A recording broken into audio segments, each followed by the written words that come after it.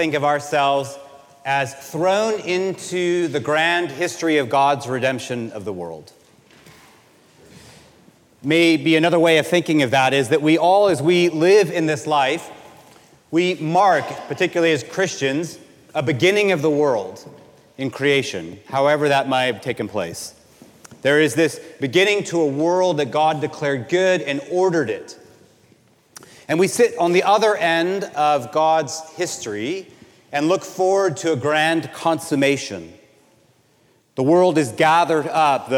Those who cry weep no more. Those who are sick are healed. There is everlasting joy. There's glory and life. But everything else between these two ends is full of waiting and mystery and chaos and uncertainty. It's helpful at least to recognize that's the reality of every human being who walks on the face of the earth. We look out, I know Tuesday, maybe this is on your minds if you consume media, to an election, to a sense of division in the country, within the church, to a sense of chaos and uncertainty. And if we think about this map of God's work of history, it should remind us of the fact that we are not alone. John says in his letter, "Do not be surprised that the world hates you." Or Paul in his letter today, "For there are those who have no faith." I simply want to remind us that we are not unique, as if we've stumbled upon some new moment and there is uncertainty and division and good and evil and the righteous and the wicked in the world around us. This is not new. In fact, if we're to be honest, our situation is far better than most of the globe. Our situation is far better than much of the world's history. We are simply in the world as other human beings who walk through it. There's nothing new about today. And I raise all that because I want to draw upon the scriptures today because they all have something, I think, that helps us. God doesn't leave us in that state, helpless and alone to wander. He tutors us. He gives us patterns of way to navigate that space. And I want to just look at the three of those today in the readings. And the first is this. It is God's invitation to bring a lawsuit before him. If you heard that in the psalm today or in the book of Job, Job says, "Oh, these things might be written in a book or stenciled, carved in stone." You wrote on documents and on stones in legal proceedings in the ancient world. It's not the only place in Job that he asks for a hearing. He's asked to see his accuser face to face. And we should hear that not simply as a story, but as an invitation to stand before the Lord of all the earth and ask him what he is doing in the world. You're not going to hurt his feelings. If you ask him to do justice, if you ask him to give an account for what he has done. Isn't this what the psalmist says? "Hear my cause, O Lord. Vindicate me." Those are legal terms. It's issuing God a summons to court. We sue God for justice. The Psalms, in fact, are full of these petitions. I thought this week about this one in Abraham. You may know God meets with Abraham with these three visitors, and Abraham bows to them and feeds them, and then they move on to Sodom and Gomorrah to go and judge the people there for their wickedness. And Abraham trails along because he has family there. He says, "God, if there's 50, will you spare it?" God says, "If there's 50, I will spare it." And I hope you've heard that passage before. You hear it today. It is God's invitation, precisely as we hear in the Psalms, to engage him about justice. Abraham goes on and says, "Will not the God, the judge of the earth, do justice?" He delights to be engaged in this. He doesn't hold us back from saying to him, "I look out on the world that I see, and I do not see justice in the world that you made." Over half of the Psalms are complaints to God for the status of the world. So I think we should free ourselves as Christians not to say everything must be okay. It's not all okay. And God says, "You may stand before me and cry out for justice." I think he has compassion on it. I don't think his feelings are hurt or that he's offended. He wants us to long for justice. He rewards Abraham in this conversation. What if there are 10? No, if there are 10, Abraham, I won't destroy it. You see, Abraham is learning that this is not a God of injustice, despite whatever mysteries may surround him.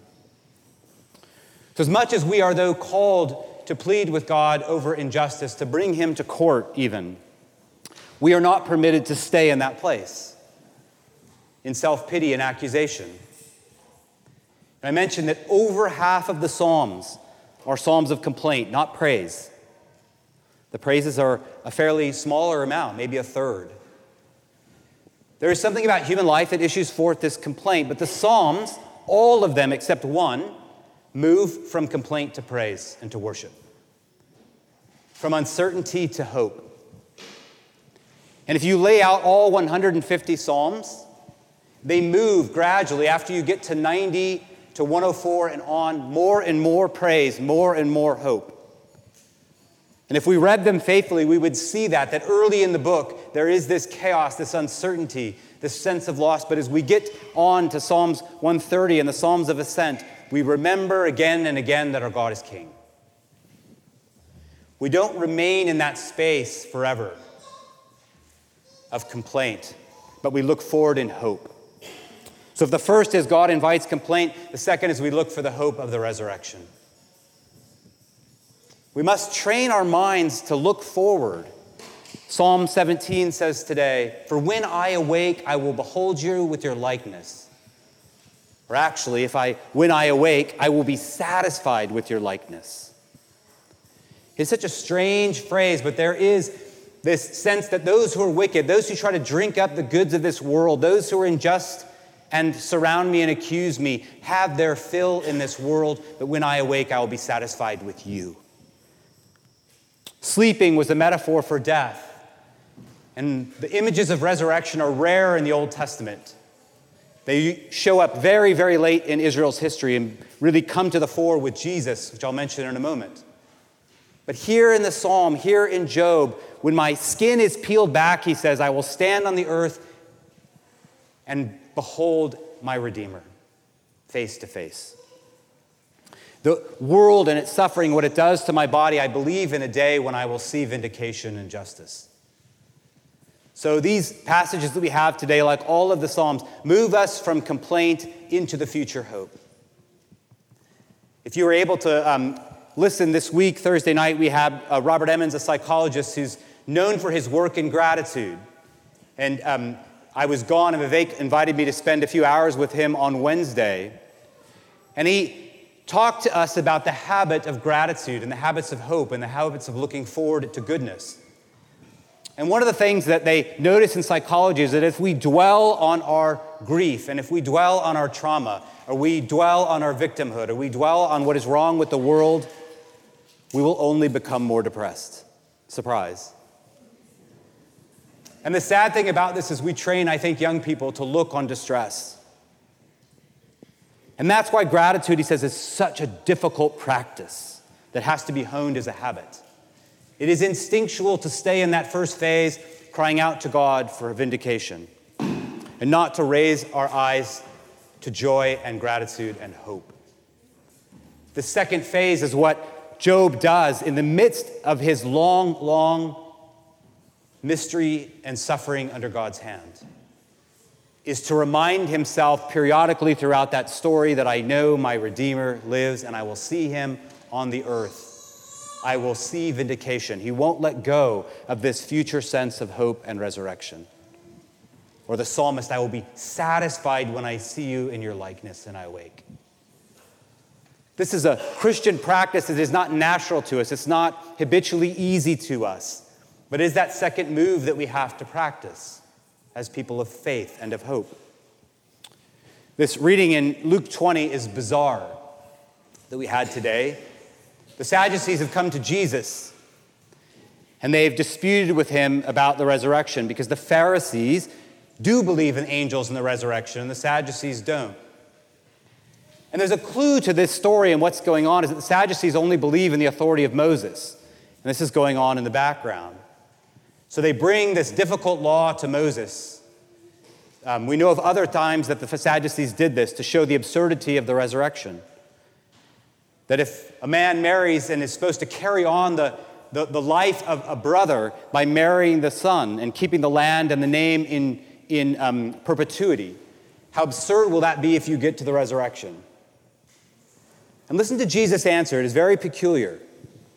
For the sons of this age marry and are given in marriage. The sons that are worthy of eternal life and of the resurrection do not marry or are given in marriage. Now, our instinct is probably to say, well, there's no marriage in the afterlife and the resurrection. But that's not actually Jesus' dispute. He uses this phrase, marriage and giving in marriage. It is only used about 3 or 4 times in the Gospels. And in those times, it is used of those in the days of Noah. Matthew 22 or Luke 17. In the days of Noah, they were eating and drinking, marrying and giving in marriage. And the flood came. It's not about food or marriage. It's about people living along in this world as if there's nothing else beyond it. That seems to be the main point of the figure of speech. Not to teach us there's no resurrection. In fact, what Jesus is aiming to do at that point is he quotes Moses right back to them. Did not Moses say at the burning bush, I am the God of Abraham and of Isaac and Jacob. Therefore, I am the God of the living. And he wins the dispute, not about marriage, but about resurrection. And I think the thing that's so powerful about that scene is the Sadducees are mocking and absurd about the resurrection. And there's a sense in which Jesus is saying, you have no idea what awaits us in the next life.